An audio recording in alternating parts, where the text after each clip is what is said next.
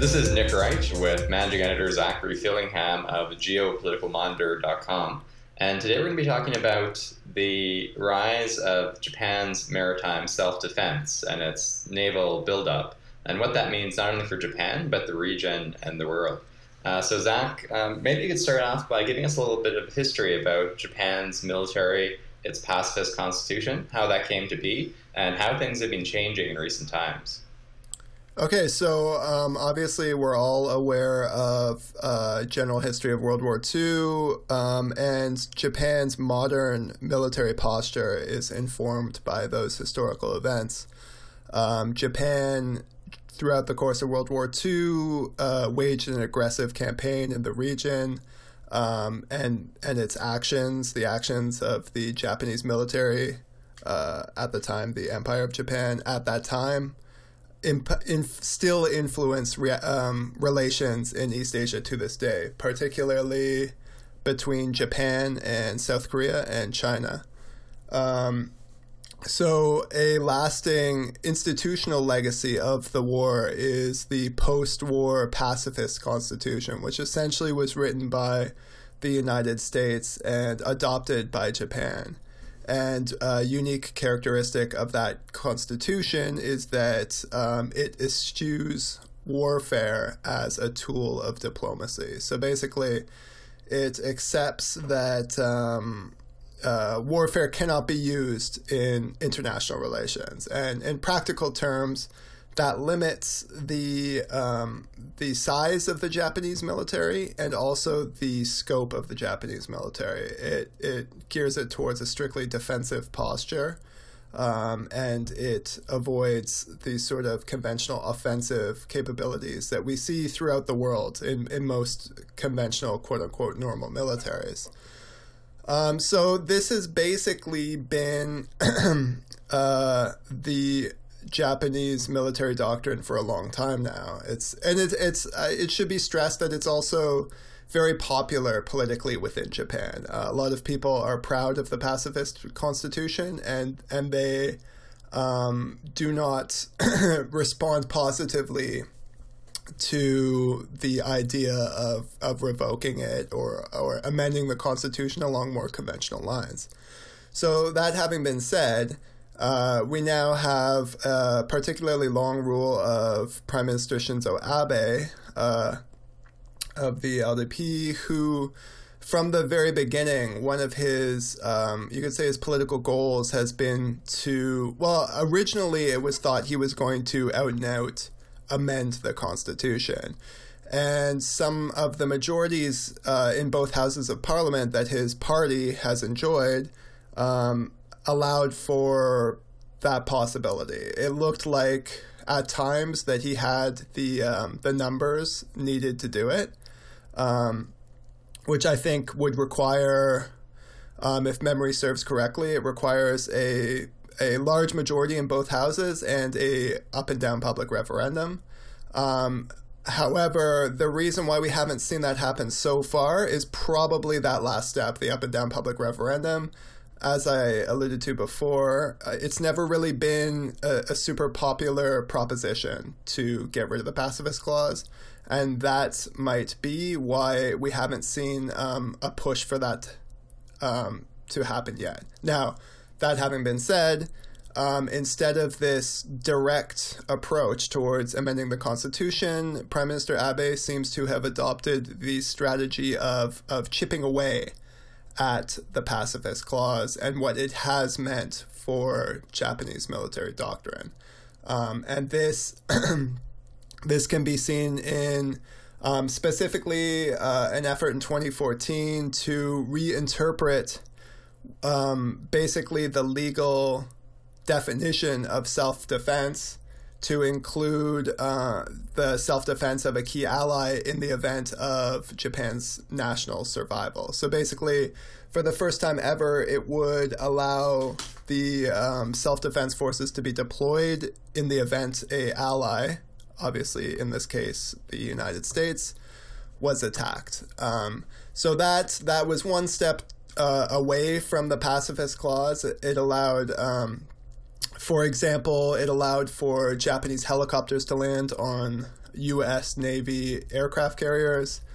And another more recent one is some of the more like the latest 5-year naval plan, military plan, which I'll get into in a bit. And could you flesh that out a little bit more? What are some examples of things that Japan can and cannot do based on the current wording of the Constitution?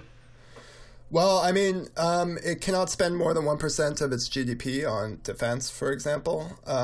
It cannot have offensive capabilities. So, okay, so I'll just get into this right now. So basically, an offensive capability would be an aircraft carrier, obviously, correct, right? Like the aircraft carrier is to propel your military capability far beyond your shores and park it basically next to another country. It's forward offensive power projection. So the Maritime Self-Defense Forces to this point has operated like sort of gray area helicopter destroyers / carriers, which operates in and around the waters of Japan. But they also could, hypothetically have that dual role of offensive power projection. And that gray area is shrinking lately because within the last 5-year military plan, it includes modernization and refitting of a few of these helicopter aircraft carriers, the Izumo class, and to make the flight deck able to launch American F-35 fighter jets. So basically, it would turn a helicopter destroyer into a conventional aircraft carrier. And this is another way that you see Prime Minister Abe slowly chipping away at that pacifist clause. He hasn't come at it head on. He's coming at it obliquely, and he's trying to get around it without, suffering the potential political blowback of saying, no, we're no longer a pacifist state. Another example would be obviously offensive missiles. Although most Japanese destroyers can hypothetically equip American Tomahawk missiles, they don't, because those missiles would be obviously they would be launched from boat to a land target, and it's considered an offensive capability. This is another sort of gray area legal zone where the Abe government has challenged the conventional interpretation of the pacifist clause because Abe's lawyers would argue that sometimes that offensive capability, a sea-based missile targeting a land-based target, is in fact a defensive capability in the sense that you are removing missile batteries that are potentially pointed at Japan. And an example they would point to is North Korea. Now, North Korea is is a military threat that has definitely assisted Abe's lawyers and boosters in their argument that a real defense requires some level of offense because you have this military threat emanating from North Korea. And demonstrated in a very real way at the height of these recent tensions between the two countries before the Trump diplomacy. And for our listeners, can you elaborate a little bit on those recent tensions? Sorry, could you repeat? Can you elaborate a little bit on those recent tensions between? Just I think it was 2 years ago before this diplomatic initiative launched by Trump. It was the Rocket Man phase of, was it Rocket Man v. Dullard, or Dotard, sorry, where there was basically a series of escalations between the United States and North Korea. And as a side, like those escalations impact Japan's defense in a very real way, right? Those missile launches were flying over Japanese territory. And the sort of immediate, American defense planners can hypothetically run through scenarios where, North Korean ICBMs hit the West Coast, but at this point in time, at least, it's very unlikely. The technology is, although it's obviously there now, it's still not, tested, refined. It's more of a intangible threat at this point. But for Japan, the threat is very tangible. It's within range of short-range missiles, missiles that are very difficult to intercept. And this, like, as a direct consequence of this spike in tensions 2 years ago, which sort of underscored the continuing presence of the North Korea threat, we see within the latest military budget a large appropriation to buy a new land-based Aegis anti-missile system, which is definitely a direct result of the North Korea threat. Now, even if there's an intention with the current Japanese government to increase its offensive capabilities and to expand its military power, will it be limited by the 1% spending cap? Yeah, it will. And we might, in the future see an attempt to get around that. But I think that's just, at this point, that's par for the course. They are, they're doing everything they can. The budget is increasing in absolute terms as the Japanese economy increases in absolute terms. This year's budget's the largest ever. I don't know what they are right now in terms of GDP, but or in terms of their percentage where they're at. But in absolute terms, they're at 47 billion for the year ahead. And just by way of comparison, the United States comes in at about 760 billion. Obviously, massive amount of money going into defense. And China comes in at 170 billion.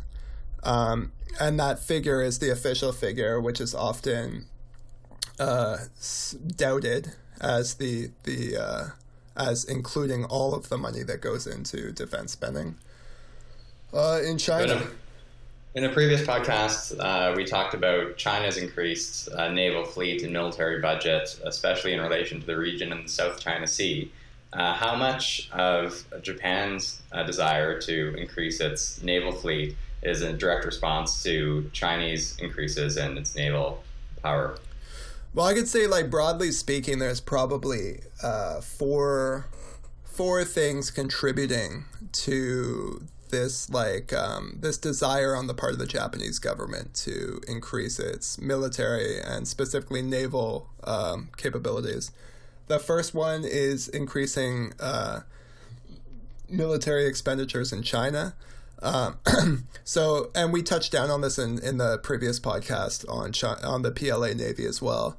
Basically, historically speaking, the last couple decades, the U.S. alliance of the United States and Japan has been sort of the unrivaled naval power in East Asia, both in terms of quality and quantity. And China's rapid naval modernization and its commensurate increases in military spending have definitely rocked the boat. And there's the Japanese government is seeking to respond to some of these new capabilities that they're seeing in China. The second one would be, as I alluded to before, Abe's personal beliefs and his longstanding desire to normalize Japan as a regular actor in the international system. I think that he doesn't, I mean, this is purely my opinion, but he doesn't appear to be someone who buys into the sort of post-World War II conceptualization of Japan as a pacifist actor. I think he's trying to escape from that, and part of that is to increase Japan's military capabilities. I think he sees these military capabilities as sort of owing to, something that's owed to a country that is as economically powerful as Japan. It should have a sort of commensurately powerful military. A third factor would be North Korea, which we just talked about. And a fourth factor would be, and this is a kind of interesting one, trade pressures with the United States. At this current point in time, obviously we know from what we're seeing in the Trump administration, the United States is heaping trade pressures on many of its allies. And the Japanese economy, obviously very dependent on the United States as an export market. We saw Japan almost agree to the TPP with the United States, but the Trans-Pacific Partnership, but the TPP was torn up as one of President Trump's first acts in office. So Tokyo has been incredibly sensitive towards the possibility of Japan being targeted in a trade war, and one of the ways to mitigate this threat is to just basically up purchases of U.S. military equipment. So this serves two goals. Basically, it increases the capabilities, which is in line with Abe's personal beliefs in terms of the Japanese military, and it also decreases the trade imbalance between Japan and the United States, which, as we know, is a metric that President Trump closely watches when he designs his global trade strategy. Interesting. And can you talk a little bit about the constitution of the Japanese fleet and whether or not that's anticipated to change, and if so, how? Okay, so basically, so actually you were talking about the budgetary. One of the ways, I guess, that the budget is that 1% cap is cooked is that, I mean, Japan's obviously an island, right? Island nation, several islands, the main island, and then Hokkaido, Kyushu, and Okinawa. So most of its defense is sea-based. And so part of this is the Coast Guard, which actually, and you know, this episode, as always, it's in reference to an article that's been posted on geopoliticalmonitor.com. And in the article, you'll find a more specific and exhaustive breakdown of the fleet itself. But in general, the name of that article for our listeners is Backgrounder: Japan's Maritime Self-Defense Force, Naval Buildup, on geopoliticalmonitor.com. And so basically, to achieve this capacity to protect Japan's sort of sweeping archipelago, it relies heavily on the Coast Guard. So Japan's Coast Guard is in relative terms a lot bigger than most countries' Coast Guard, and in a qualitative sense, like sometimes it's hard to differentiate between the Coast Guard capacity and the Maritime Self-Defense Force, which is the Navy capacity. Japan's Coast Guard has 131 patrol vessels and 14 large helicopter-capable vessels, and then another 48 large patrol vessels. And then when you include all of the smaller auxiliary ships together with these, it comes to about 455 ships, which is not insubstantial. Like that's before we even start discussing the MSDF, which itself is heavily concentrated in destroyers. It has about 54, and most of these are relatively advanced. They have Aegis systems, anti-ballistic missiles, and Japan's anti-submarine technology is pretty well regarded. As we discussed in the previous podcast, there was an incident around the Senkaku Islands where one of China's newest subs was detected and forced to surface by the MSDF. So it has 22 subs. All of them are diesel propelled, and it's going through the process of updating the older models with the newest Soryu class. And it operates 4 helicopter carriers. 2 of them are kind of more on the destroyer side, 2 of them are more on the carrier side, and the 2 that are more on the carrier side are called the Izumo class. These are the 2 that we were talking about before that will be sort of retrofitted to take the F-35s. And more broadly speaking, the transition away from a strictly defensive capacity, although without amending the Constitution, and the technological advancement and possible expansion of Japan's military capacity and also its naval fleet, what impact is that likely to have on the region and internationally, if there are international impacts beyond the relationship with the United States and their potential for trade disputes? Well, I think it's always, I mean, when Japan is, that consideration about the trade war that I was talking about before, my presumption would be that they view it as a short-term consideration. They're probably hoping that this sort of threat will not outlive the Trump administration, that they won't be having to buy U.S. equipment, every couple of years just to avoid unilateral declaration of trade war from the United States. But so that they presumably hope is temporary. And then in a wider sense, you might consider, again, there's obviously an element of personal belief in Abe, but there's also an element in the fact that, this is sort of conventional balancing behavior toward the rise of China. China, for example, increased its defense budget by 7.5% for this coming year, and although its official numbers put its GDP at its military spending to GDP at about 1.3%, SIPRI estimates it at around 2%.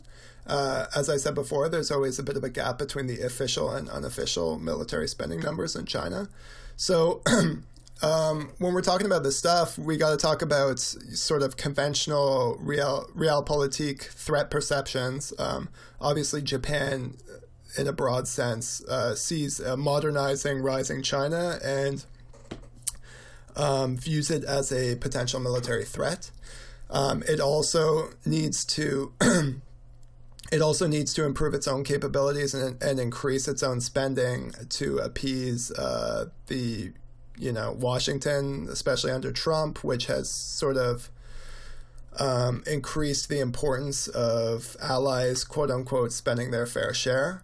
But as far as the actual threat of other countries, obviously, because when you have a conventional arms race, it's always a sort of closed feedback loop of feeling threatened, increasing capabilities, and then causing other countries to feel threatened, which, obviously increases.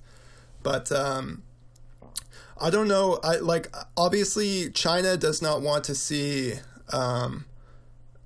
increased qualitative and quantitative advances from the Japanese military because it ties it into a potential conflict with the United States. And we talked about a few hypothetical scenarios in the previous podcast. But as far as Japan modernizing, and I think that is the actual calculation here. But in terms of Japan modernizing, expanding its military capacity, and becoming an offensive force as it did in World War II, something like that, I don't think that's a credible threat. I don't think that other East Asian and Southeast Asian governments take that as a credible threat. However, there is definitely an important historical legacy that plays politically in all of these countries. There's a widespread perception that Japan is not hasn't displayed sufficient contrition for its role in World War II, and there's periodic scandals about Japanese textbooks and how it teaches the legacy of World War II in Japan.